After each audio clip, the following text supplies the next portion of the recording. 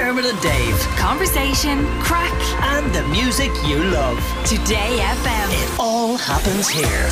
Today FM. Dylan McGrath with us. Dylan, this morning Dermot has revealed that I think he's delusional. He reckons he could be world class at pretty much anything given the time. No limits here. Okay. Do you not ever feel that there's something, that if you just thought... Well, they say that repetition with emotion equates to success. So if you do something over and over and over again, that there's a chance you could have a bit of success.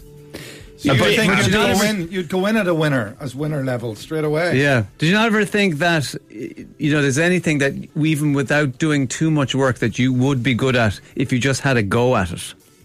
I don't know. That's very arrogant.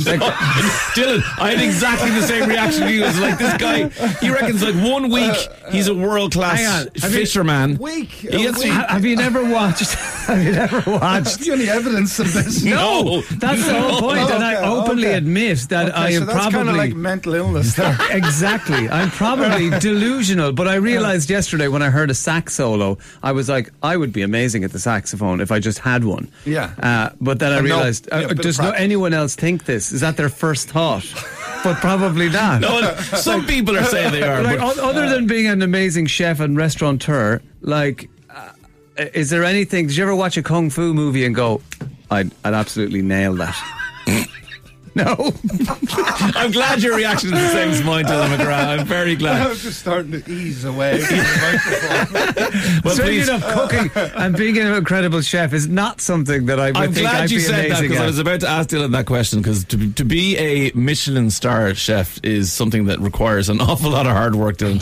A lot of effort. A lot of effort involved in that. Bit of training. But look, you've taken your skill set and you're applying it now to something called Dylan McGrath's Secret Service. You're taking 5 people who have an interest in cooking but find it hard to get into the job market because of their backgrounds. You're going to mentor them, train them, work with them, and create a very special event. So tell us where the idea for the show came from. A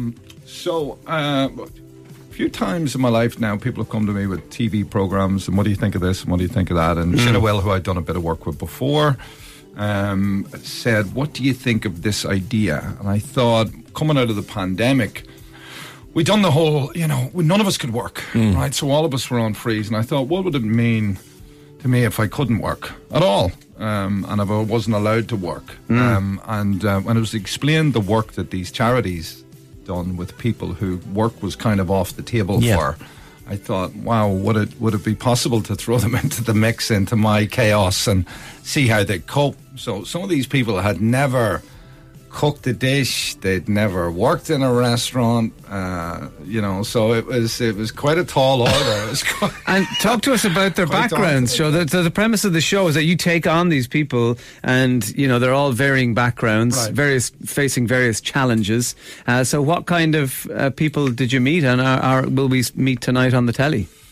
So you're right. So there were for all different backgrounds. One guy was getting out of prison.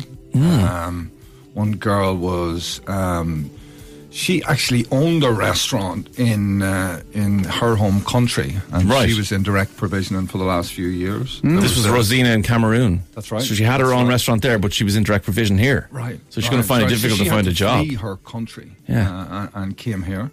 Well, a lot of them aren't allowed work. Yeah, that of course not. That's what I mean, kind of limbo that they find themselves in. Right, and yet she had that experience. One of the other guys was a baker in his younger life, so he had a little bit of experience. And then we had a girl from the travelling community and another young guy with Asperger's. Okay, right. So it was a really collective bunch. Okay, so in terms of the TV show then, we'll see you coach and mentor these people with an interest in cooking, but maybe the access roads are just blocked. Right. And so when you go through the process then of mentoring them, are you able to see this talent be unlocked? Yeah, so, I mean, in my business, one of the biggest issues we have is staff, and bringing people in and weighing people up. And we all have a certain amount of prejudice when somebody starts a new job, or somebody comes in and we think, can this person make it? Will they make it? Won't they make it? What skills do they have? What skills do they not have?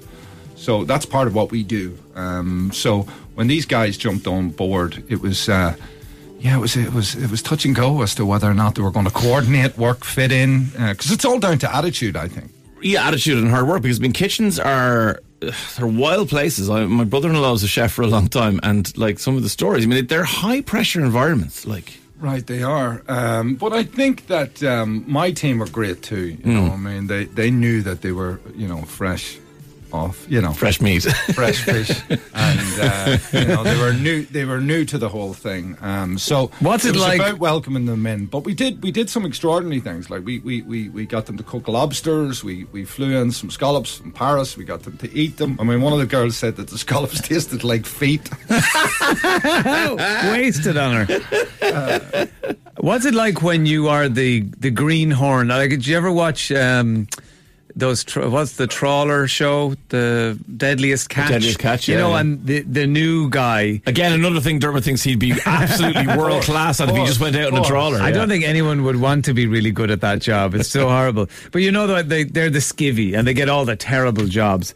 Is that what it's like when you go into a kitchen for the first time? Do you have to put up with this sort of the hard jobs and a bit of abuse before you kind of earn your way up the ladder? Well, you have to start somewhere, right? And very often in kitchens, you'll be introduced to the peeling of vegetables or go get this or go get that. Or washing pots and pans. In a building site or anywhere else. Yeah. But, I mean, the industry in the last couple of years has taken a really good look at itself. And I think there's a much more nurturing aspect of developing people, because it's hard to get people.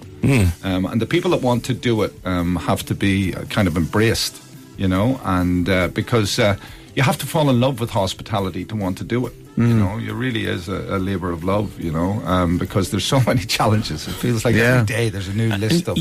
You mentioned some of the challenges earlier on, like how difficult it is, for example, to find staff and staff that you can rely on and work with. What about like the whole rental sector? I presume even the reality of having people who can live in town or nearby enough to be able to work in your restaurants outside of the TV show is a challenge. Right, and that's the thing. It's like, even if you can't get staff in the country and you find two people from Greece who want to come here, they've nowhere to live in Dublin. So the challenges are endless here, We all know it. We're all living through it. But we just, it's like anything, you're never going to wake up in the morning, there's going to be nothing to solve, Yeah. There's always going to be a new crisis or a problem. You talk about it being a labour of love. The pandemic would test that love to the nth degree. And as you say, staffing shortages, no place. If you get the staff, there's nowhere to live. Have you lost any of that love that you have for the business? No, not at all. I mean, if anything, the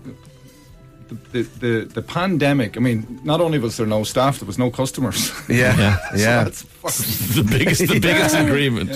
So, and there's something in the joy of when something is just disintegrated and you have to put it back together again, brick by brick. You learn a lot. And as long as your mindset is about learning and developing, even as an individual, no matter how long you're doing this, you're always going to be learning new things. You mean like the saxophone? We're on the same page. Dylan's talking about a lifetime of effort here, not 1 week blown into a brass instrument.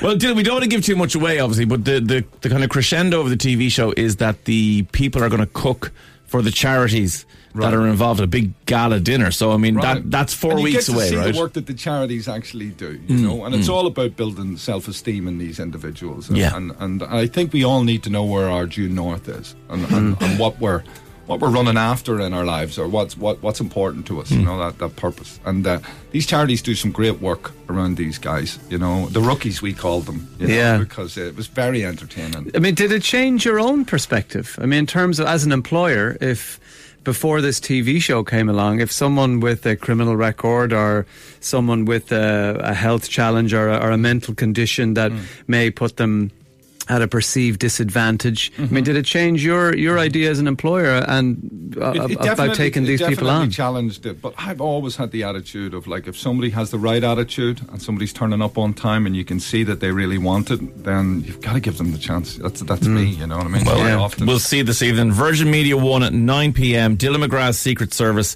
Make sure you tune in and watch it every Wednesday. Dylan, as always, a pleasure. Thanks so much for coming in. Dermot and Dave. Weekdays from 9 a.m. Today.